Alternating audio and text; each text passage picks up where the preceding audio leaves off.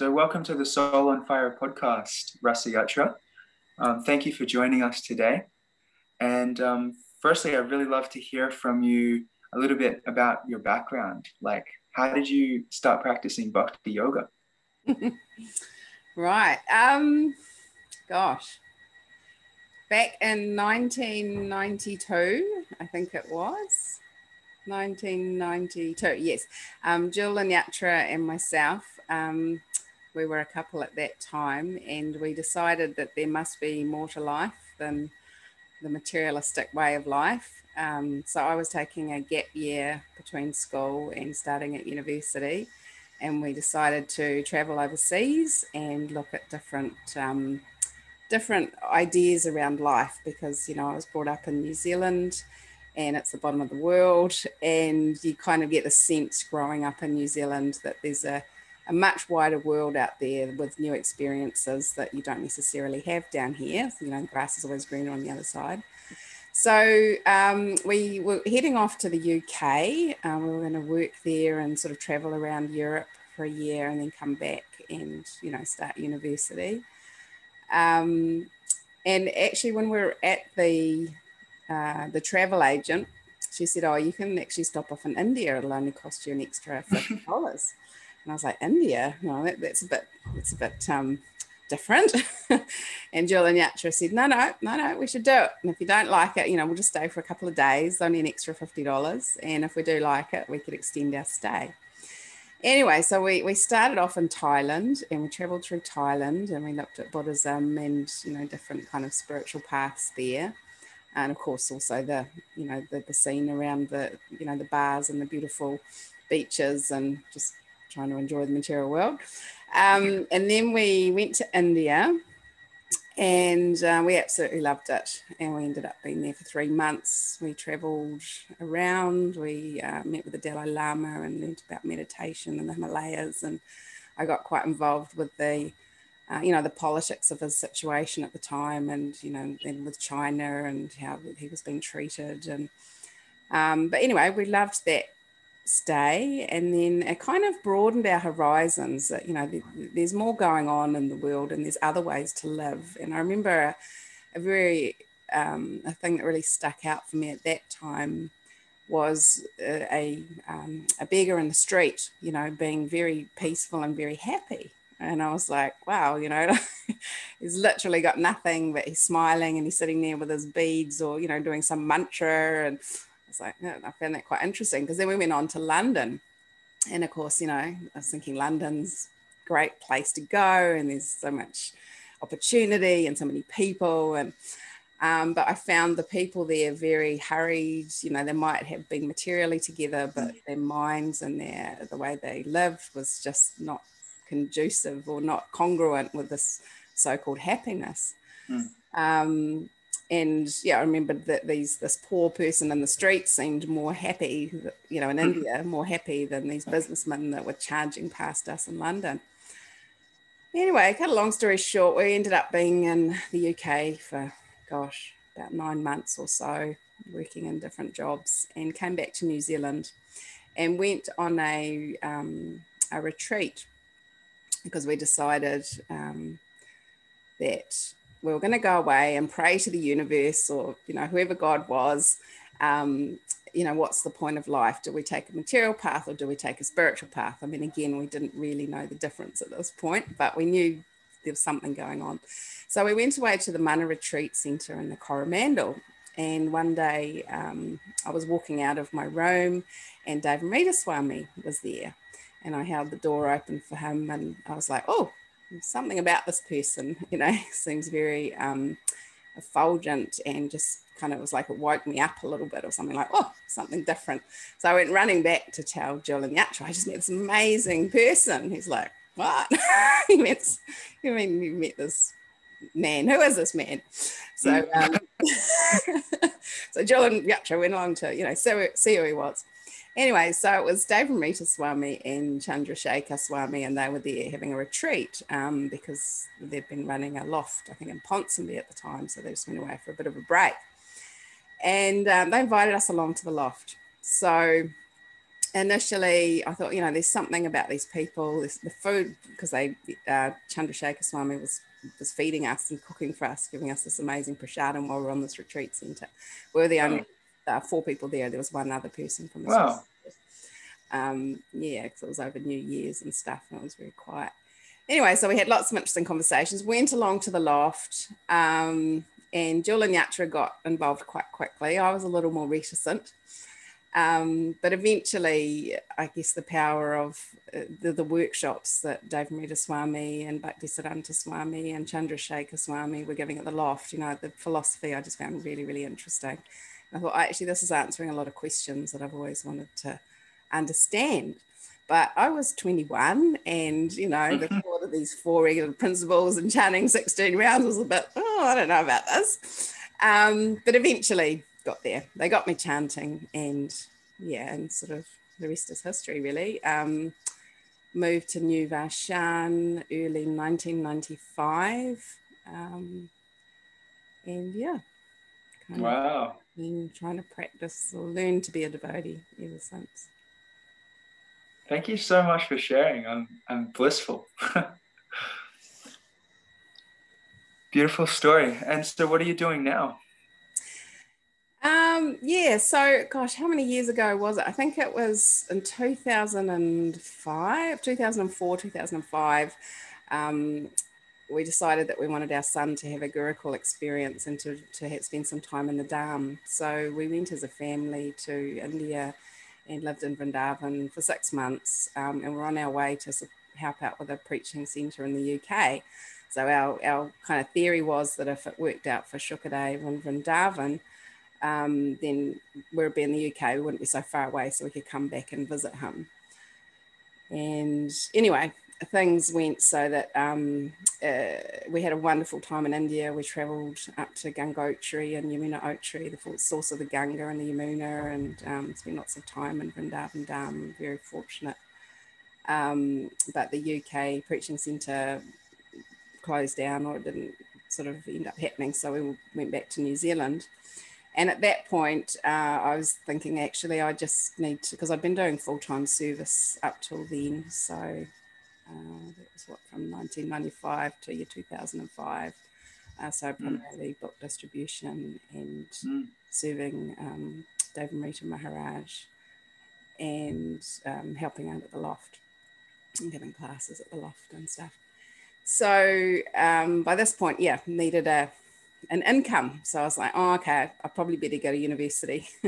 So I went to my Guru Maharaj, Devamrita Swami, and said, what can I do? What could be of assistance to you in your service to Srila Prabhupada? And he said, actually, an emerging issue over time, I think it would be really helpful if you could train in mental health or understanding how to support devotees psychologically.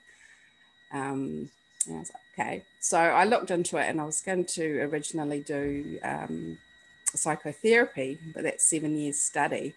And of course, I had a 10-year-old and an 11-year-old and a husband that just wanted to carry on doing Sankirtan and full-time service. So I was like, okay, I've 7 years, I can't really afford to be a student. I need to work a bit quicker. So my mother said, have you thought about a Bachelor of Social Work? Because at that point, you could do that in 3 years. And I thought, okay, well, I could do the Bachelor's in Social Work, get a job, and then do postgraduate studies from there. So I undertook my Bachelor of Social Work and then started working. And I think 2 years into my work, I undertook a postgraduate in cognitive behavioural therapy just to get more of an understanding of the therapeutic needs of mental health challenges. So I've been working as a social worker now for, so what's that? About 12 years, 13 years. And I've had various roles. A social worker it's a challenging role to have alongside being a parent and, of course, all our sadhana bhakti practices and wanting to remain connected to outreach also. And of course, in the interim, my husband and I started a Himsa farm, so having cows to provide milk to the community. So juggling a few different balls, but it's been an amazing journey, and I think it's kind of helped inform, ideas and thoughts of how to support devotees in their path back to Godhead, because obviously we all come from different backgrounds, we have different levels of advancement and understanding of Krishna in our lives and the process of bhakti in our lives, and we want to support each other to understand where we're at in terms of our spiritual journey. I think I was told years ago, it was like head in the clouds, feet on the ground. So right. understand where we're at and remain committed to advancing from there. Because I guess over the years I've seen that challenges arise when we're not really conscious of where we're at. We try and be either more than we are or less than we are, and confusion can reign from there in terms of that can affect our physical health, not just our mental health. It's a full package. So, getting the right balance, which is a day-to-day affair. So many things that we juggle. So, I guess that's kind of been my learning journey. So paying the bills, but getting information and knowledge of how to assist people to be all that they can be in their lives.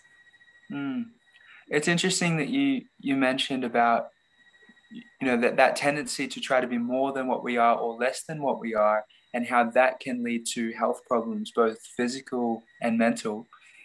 My understanding and my experience of that is that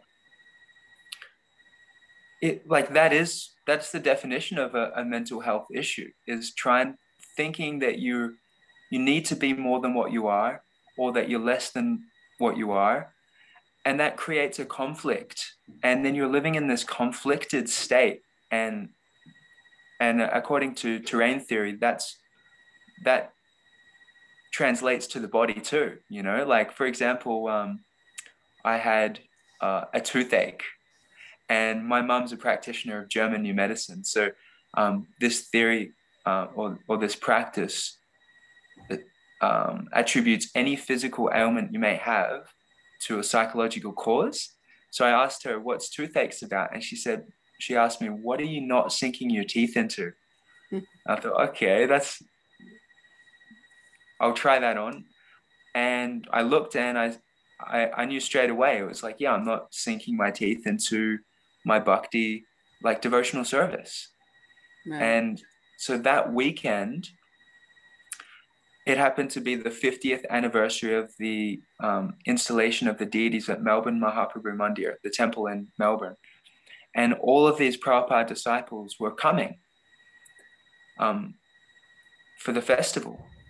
And I had an opportunity. I was tasked to help with the prasad service. So my station was like the T.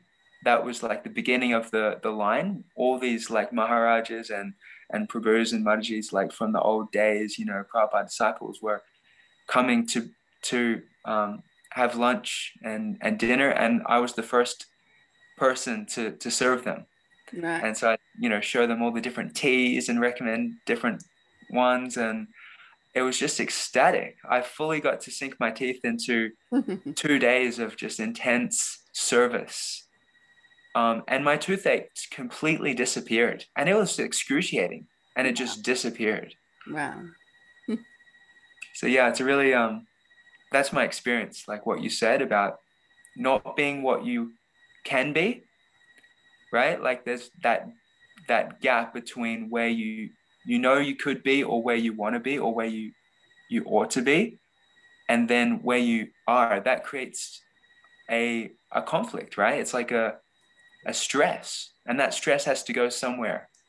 And so according to this theory, this terrain theory, it goes to different parts of your body. Right. Yes. And I think conversely, sometimes, because as devotees, we like to sort of analyze things and understand things. And sometimes we can, ignore cues in the body or put it down to some emotional or psychological distress, but actually the body's just needing some attention for something. Because I know years ago I had terrible toothache, and I just kept trying to push on, it's like, right. I just wanted to carry on with my service, and I didn't have time to, go and get this dealt with. Right. And it turned out that I had impacted wisdom teeth. I had 8, because you're supposed to have 4 wisdom teeth. I had 8 or 9. They were impacted into the jawbone, and it ended up being an operation to remove them. And but there was this kind of this sense that, hey, I'm not the body, And I remember being in pain, and a young butcher at the time telling me, "Come on, you're not the body, Mataji," just so.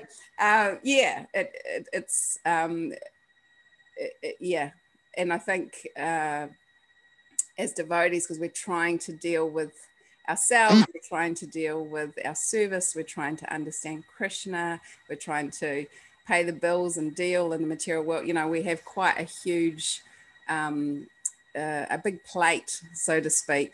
And so mental health can become impacted when we don't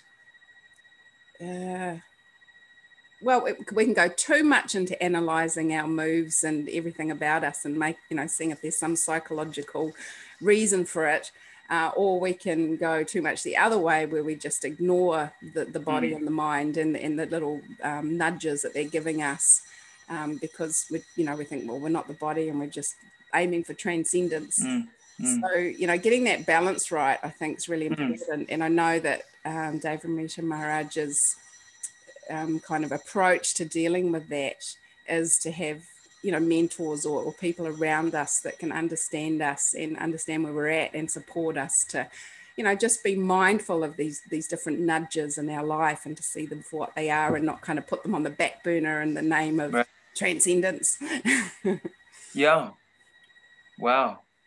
So and that's really what I wanted to talk with you about. So there was a devotee who I knew kind of well, and I won't mention his name, but he took his life recently.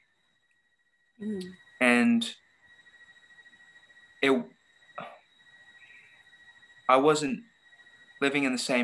not living in the same country as where he did that. And so I don't know, what led up to it. But from what I gather, even those who were there didn't see it coming either. Right. And so maybe that it's a case of that ignoring the nudges, like from his side, and maybe others too, ignoring those nudges. Could you speak to that a little bit?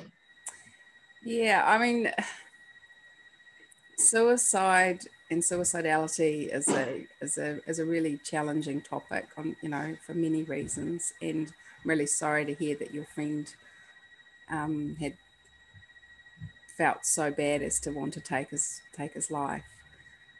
There's many factors, and often it's easier in hindsight to sort of go back and say, oh, we could have, or we should have, or but the reality is that if somebody's having that much internal pain that they want to make that decision, yes, there may be cues, and sometimes there just isn't. In terms of trying to develop a transparent culture around revealing one's mind and confidence so that people, can share how they're feeling at a particular time is very powerful.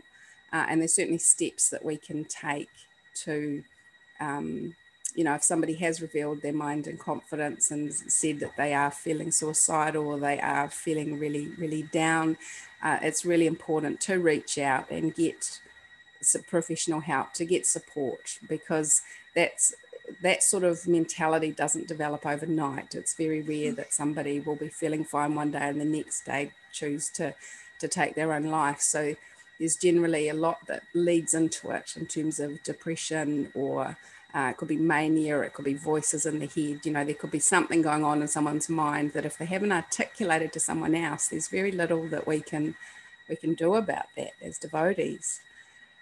So therefore, that revealing the mind and confidence is a very important part of our culture as devotees and as human beings, because it just gives that ability to let somebody else know what's really going on, because the mind is not something we can see in others. Like if you walk down Queen Street, there's so many people with so many different minds, different thoughts, different feelings, you're not generally going to know what's in those minds. You know, some things you can see through people's actions, through their facial expression, through, you know, some of their mood, different moods happening. And then other things, you know, unless somebody tells you, you're just not going to know. So developing that culture of revealing your mind and confidence is really important.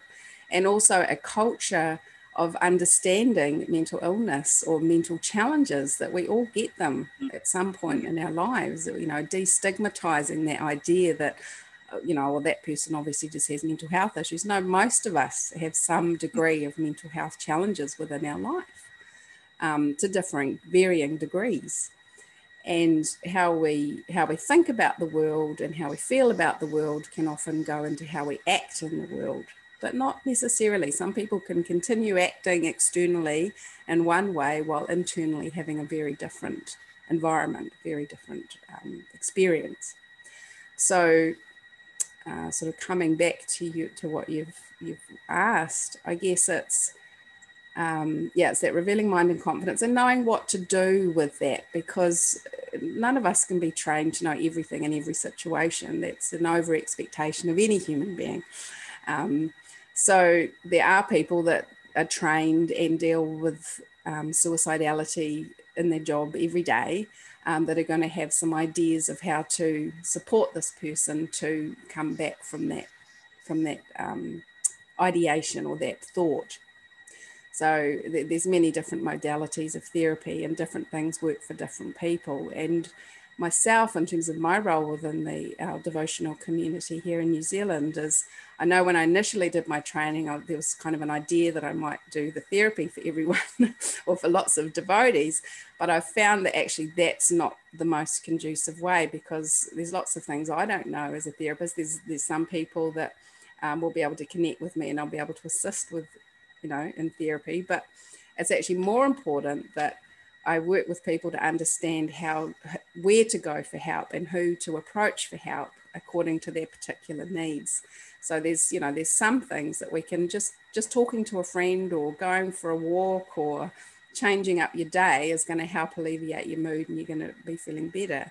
If there's other things that are obviously longer standing and deeper seated that might require seeing a clinical psychologist, seeing a mental health professional, talking to their doctor, talking to a counsellor. So, you know, getting actual tools to overcome that deep sense of, you know, despair that comes about when somebody's starting to contemplate taking their own life.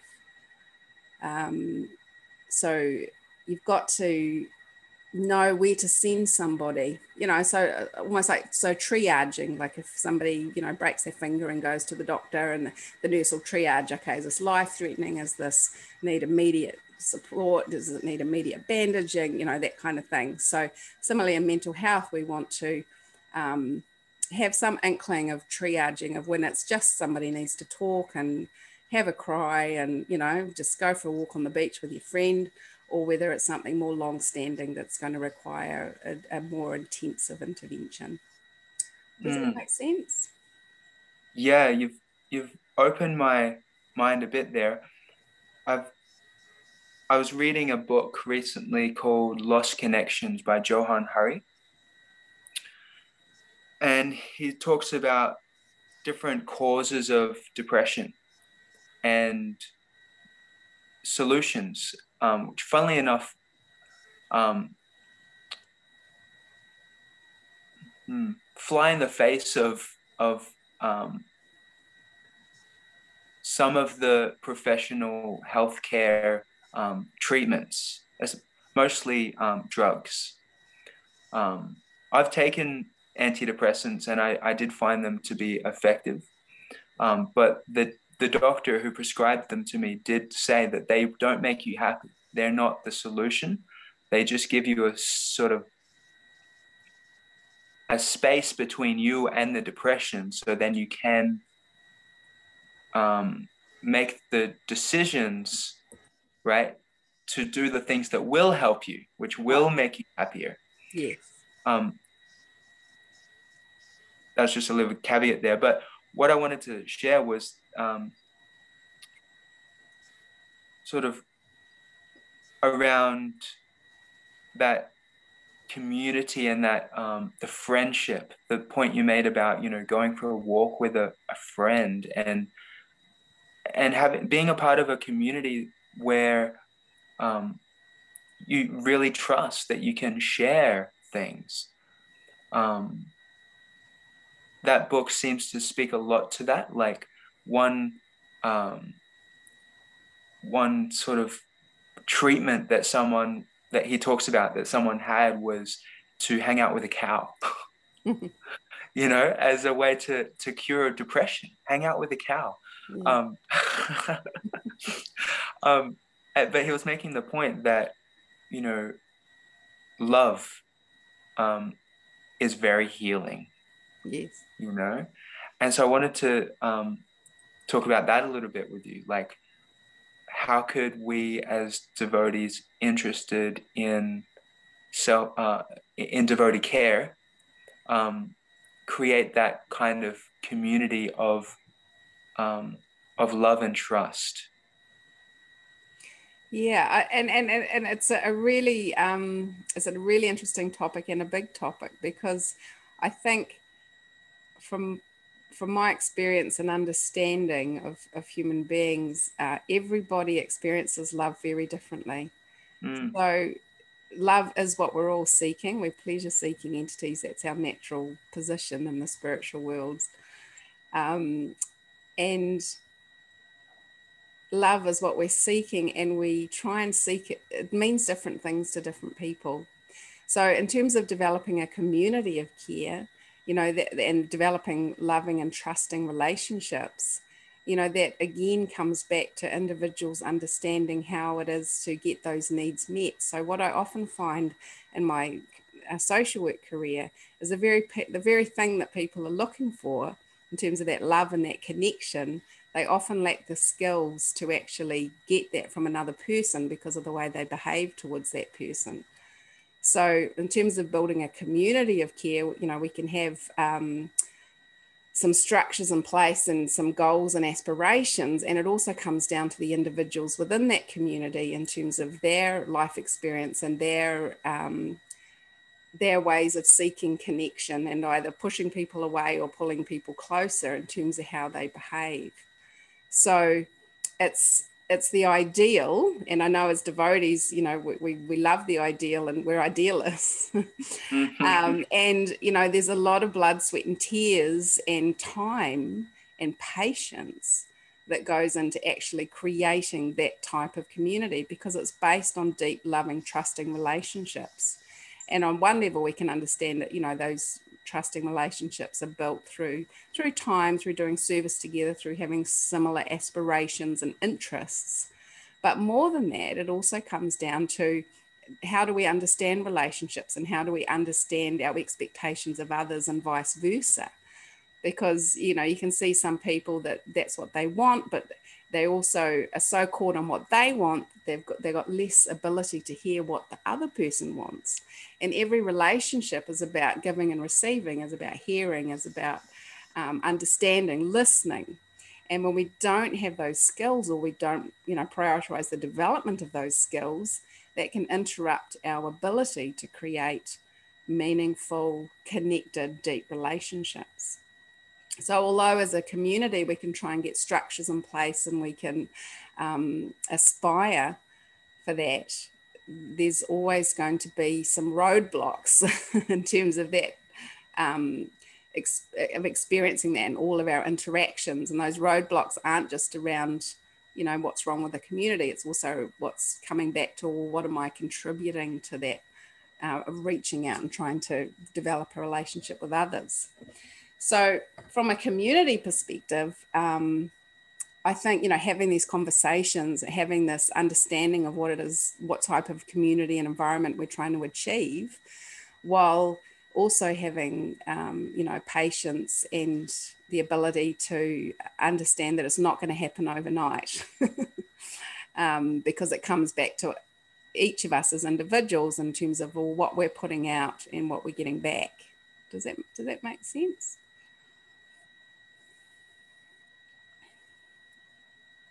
The last part didn't quite land for me about giving and taking. Yeah, I'll try and think of how to explain that.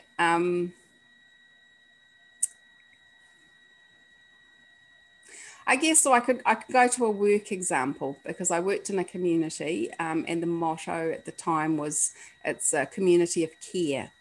So as I was a manager of a service within that community, so as a service manager, it was really unpacking what does community of care mean, and what does it mean to the different people within the community. And even on the management board at the time, there was different ideas of what care means. And that's, why I sort of, my preempt to what I said originally with this is different people have different ideas of what care means. You come to the, there's of course when Rupa Goswami, the 6 loving exchanges. So that's a devotional framework for care. And there's also different love languages. So some people care as acts of service. Some people's, getting presents. Some people it's the act of touch. So different people have different ideas of, how to express and receive love. So coming back to that community of care, that can look different from so many angles and, really unpacking what that means. So, as a community, that might be a really interesting thing to unpack. And I think the more knowledge we have of others and the more, I guess, connect and respect through a platform of devotional service, that, that really deepens those relationships and the ability to have those, to strengthen those relationships. And as a, and that can take time. But I guess it's having a commitment and and an enthusiasm to, to keep creating that community. Yeah. Yeah. What I'm hearing you say is just about the importance of relationships. Like, if you want to care for people, you have to be related. You have to have a relationship. And having a relationship enables you to know the person you're dealing with and then be better. You'll know, if you know someone, then you know how to care for them,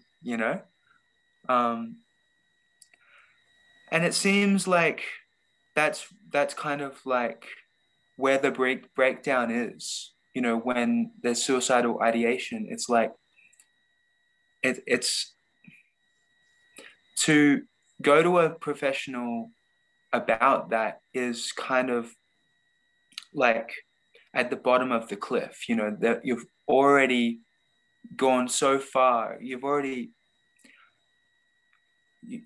It's cure. Like, there's 2 paradigms, right? Care and cure, right? And I think what we're talking about here is both. And care is like the first point of call. It's the prevention. We want to be preventative. We're not here to talk about just, here's how to cure things, right? How to catch someone at the bottom of the cliff or treat their broken bones. We want to talk about how to care so that they don't jump off in the first place. But at the same time,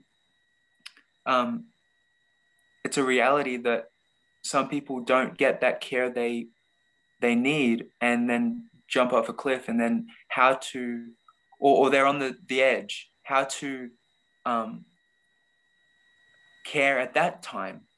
It looks different. You don't just sit down and have, well, you might just sit down and have prasad together, but at that point, I think what I'm hearing you say is, at that point, you actually want to go and address these things with a professional, because that's what their profession is. It's not our profession.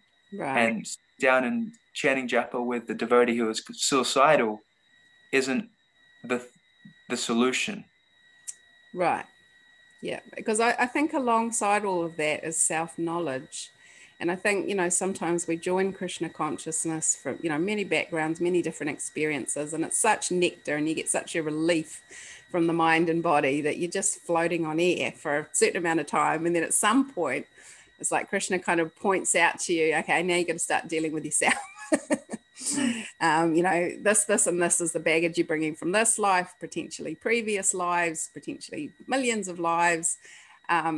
So, you know, that self-awareness and self-knowledge and unpacking within us what's actually going on, that can also be, you know, blocking our relationships with others, or blocking our ability to receive the care that is at times given. Because care, you know, again, unpacking that word care, it's not all about butterflies and rainbows, you know, or cotton wool. Sometimes care is understanding that we have something within ourselves that we need to challenge and we need to deal with and we need to change. You know, sometimes care is somebody being quite straightforward with us about, you know, what we're doing to disrupt our spiritual progress. So a caring community is not just one or two people necessarily around us. You know, we need to have a group of people that are going to be caring for us in different ways to help us develop and evolve and grow as human beings and as aspiring pure devotees. So, you know, a caring community, it can mean lots of things and be lots of things. And genuine care within a devotional setting, of course, is to help us progress on our way back to Godhead and our way back to a relationship with Krishna. And the books that Prabhupada has translated has given us so much wisdom and information in there about how to develop loving devotional relationships with our fellow bhaktas on the path back to Godhead. You know, there's lots of cues there. And often our material conditioning and experiences prior to coming to Krishna consciousness can impact on our ability to actually be having the relationships in a way that is conducive for our spiritual progression. So there's so many layers to the word care and the act of caring, that it's definitely important as a community to create a space where there's at least one person you can reveal your mind to in confidence, and it's not going to go on the internet and it's not going to go to all the other devotees in the community. It's that one person that you can truly reveal, you know, what's going on for you to. And if that one person can have the understanding that if a devotee's revealed that they're thinking of taking their life, or that they're really seriously struggling with depression or anxiety or voices in the head, whatever it is, if that one devotee can know when to pass on that information to the right person to make the right difference, then that's really powerful. Because there's got to be a caveat that, and we have this in my profession, if somebody admits or shares that they're going to be a danger to themselves or others, then you know, you're duty bound to make sure that you get the right support for that person. You know, that's not the time to go, oh, well, anyway, I can't tell anyone. You'll be right, Prabhu, you know, just keep chanting, take some more prasad, go out and box. That's not the time to be saying that. That's the time to be saying, Prabhu, I'm really worried about you, and I'm going to need to get you somebody, I'm going to need to put you in touch with somebody that can help you with this.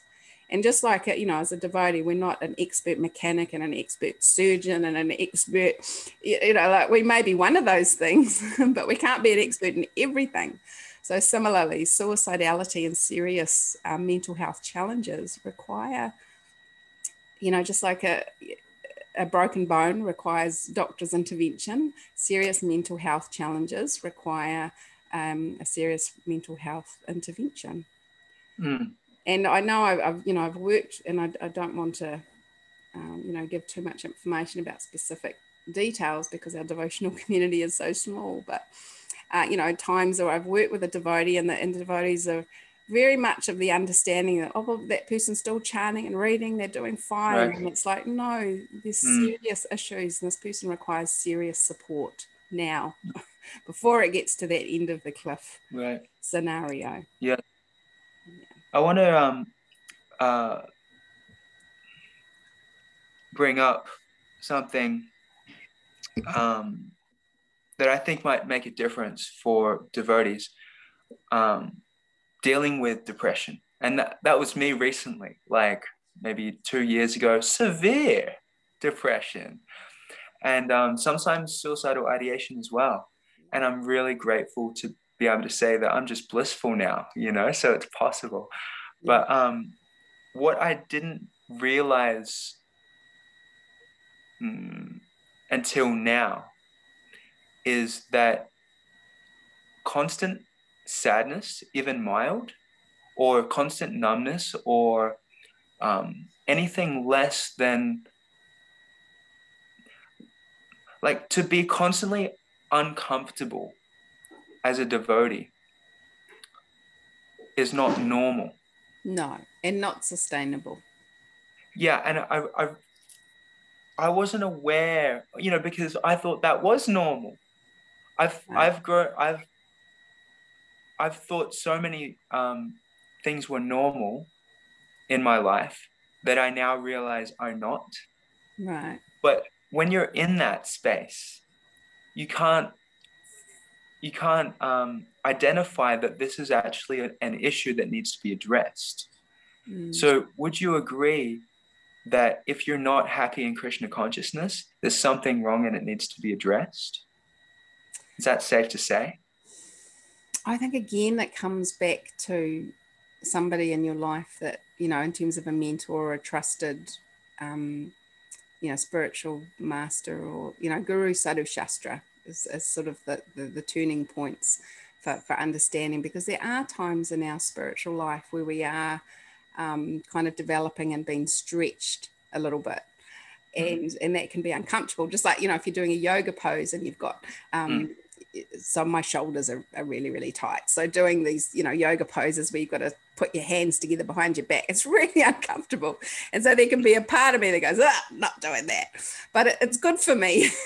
So I think it's knowing at what times you need a stretch, because the alternative is we can get into a mindset where, unless life's all wonderful and rosy and I'm feeling great, then it's just not right. And that's not necessarily 100% correct in terms of on our path back to Godhead. There are going to be some times that are challenging, just like in relationships. There'll be times that are challenging in our relationships. There can be times that are challenging in our bodies. You can go through different hormonal, as women, you can go through different hormonal changes, and there's things that go on. So there's got to be a degree of tolerance, tolerance and patience on our path back to Godhead. But I 100% agree that if it's a kind of a long-term, something's, feeling depressed or feeling anxious or something's not right, and that's really not a sustainable position to be in. So I think, rather than a statement that if you're feeling like that, then there's 100% something wrong, I think it's more, okay, if it's an ongoing experience and there's things you can change and there's somebody that you can talk to just check in, is this just something I should be tolerating, or is this something that's actually not conducive for my, progressive bhakti?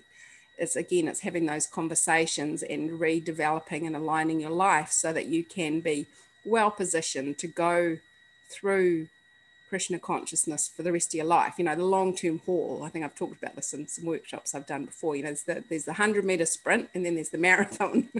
So you want to, sometimes in your life, in your devotional career, there are a few 100-meter sprints that it's all on.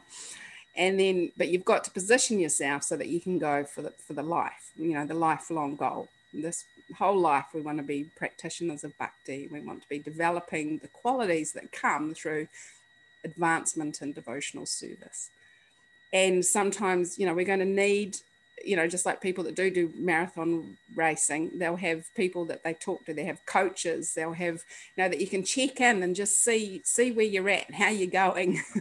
Not that we want to just become kind of independent and think that we can do it all ourselves, and we don't need that kind of checking and balancing system, because, we know where it's at, because that's also not necessarily, that might help you materially in life. It might not help you on your spiritual development journey. That makes sense. So, there's checks and balances. Yeah. I really appreciate, you bring up about checking and checks and balances, and, having mentors who check in with you. And we're going to wrap up soon, but I think this is a good point to end on. as maybe a take home or an actionable thing moving, towards what we're talking about here, a culture of care or a community of care that really works, leveling that care up. What if that checking in process that you're suggesting included more than japa, reading, etc., and was more holistic, more complete? Like, for example, the Māori wellness model called Te Whare Tapa Whā has 4 walls for wellness. And I did some research on this, and I made a presentation last year at Praxis about Bhaktivinoda Thakur's wellness model and how Te Whare Tapa Whā actually fits perfectly into his model. Oh, wow. Yeah, that would make sense. Yeah. Yeah. And so what I'm thinking is maybe this checking in and maybe this self-awareness that you talk about should be 4-walled, not just one. Like that the 4 walls are spiritual, physical, mental, and social. So rather than just saying, how's your sadhana, Prabhu? Right? And this could be in any conversation. It doesn't have to be a check-in or with a mentor. It could be just a friend catches up and you say, how's your sadhana? How's your family? How's your physical health? And how's your mental health? Like, actually normalize that conversation. How's your mental health? Yeah. I've heard devotees say that recently, or tell me that, so-and-so Prabhu asked me how my mental health was. And wow, that was refreshing. I'm so grateful that devotee asked me that. It was like a huge thing for them. And so I did it. I took it on to ask someone else that, and it created like this ripple effect. I hope that devotee then goes and asks someone else. Yeah, no, nice, Prabhu. Yeah, absolutely. And I think again, it's having a group of friends that have different things in your life. So, there might be some that are more interested in how we are emotionally or how we are mentally or how we are spiritually. And, you want to be covering off all those 4 bases and some, where I think, again, sometimes on the path back to Godhead, we forget, we're human beings and to be a balanced human being is a high thing in the current age. And being a balanced human being means being mentally, socially, physically, and spiritually healthy. Krishna explains in Bhagavad Gita, one doesn't eat too much, eat too little, sleep too much, sleep too little. This is what it means to be a yogi. It means to be finding that balance and health in all aspects of our life, because there's a very powerful tool. I can't remember what it's called, but I've used it a little bit over the years, and it's basically a wheel, and it's kind of the Te Whare Tapa Whā aspects in terms of looking at your different aspects of your health, and you put your points at different places around the wheel. And the wheel, obviously, if the further to the outside of the wheel is, the more balanced you are, in terms of in these different quadrants. And if you get the score system, and if your score is right at the beginning, in the middle of the wheel, at the center of the wheel, it's going to be a really lopsided wheel of in your life, because you might be, say, really good spiritually, 10 out of 10, on the outside of the wheel, and then your mental health, you might be, say, a 6, and then your physical health, actually that's a 2, and so that wheel's not going to turn very comfortably. It's going to be a rocky kind of path, rocky road, rocky journey. So it is important to take care of different aspects of ourselves. And of course, by trying to progress in bhakti, these things should automatically occur. And when they're not, that means, we need to get a little bit of guidance, a little bit of a diagnostic tool by somebody more, experienced than ourselves to see how we can get that health back. So I hope that, thank you for facilitating this discussion. And it can create so many other discussions. It's a huge, very interesting topic. But I like that idea of checking in with people. How are they emotionally, mentally? This is important. Yeah. And maybe when they answer, we could take on not giving advice, Right. So right? just want to be listened to. Yeah, Yeah. right. Most of the time we just want to be listened to. Yeah, and more importantly, I think not going and telling everyone else, you know. I feel like trust is that's something I think we could talk about, you know, for a whole podcast. Yes. But, you know, a community of love and trust has to have a culture of like, actually, you know, this is confidential and please don't tell anyone, including your wife. You know, Yes. because Yes. it just takes like, okay, I'll just tell one person and then it's safe with just them. You know, they're really close to me. They're basically me, you know, Yes. but then they do the same thing. And Yes. so revealing the mind becomes just a slower way of telling the whole community. Yes. And that's tragic. It's unfortunate. And I think, again, it's having that self-awareness and self-knowledge of who we share stuff with, because we've got to also have an understanding of somebody else's nature and character and abilities, you know. So there's some people that are naturally more able to retain and hold information than others. So you know, that I think that's a two-way process, and absolutely, you know, that is the ideal. If information shared can be information held, and we need to take into account that people are individuals and they're going to have their different ways of dealing with things. So you know, finding a person in your life that you know can hold that information, and with that caveat that if it's information that really does need to be shared for either, you know, somebody's well-being, or if they're thinking of hurting others, then that's not information that can be held. That's information that needs to be given to the right person to intervene, or the right, you know, mental health or whatever it needs to be. Yeah. That's important. Yeah. Thank you so much, Rasiacha, for who you are for our community, and now the broader community too, because of technology. We've just recorded this, and my hope is that it will be heard by the people who need to hear it, and create a ripple effect of holistic check-ins with friends. Nice. Yes. And also that destigmatization of professional healthcare that you mentioned. Yes. Yeah. Thank you. And yeah, and if anybody, you know, if anything arises for anybody out of listening to this and they want to talk to someone, you feel free to contact myself if you need to talk about something, or somebody within your community that can support you to get the right information or the right supports that you need. Beautiful. Okay. Hare Krishna. Hare Krishna. Haribol. Haribol.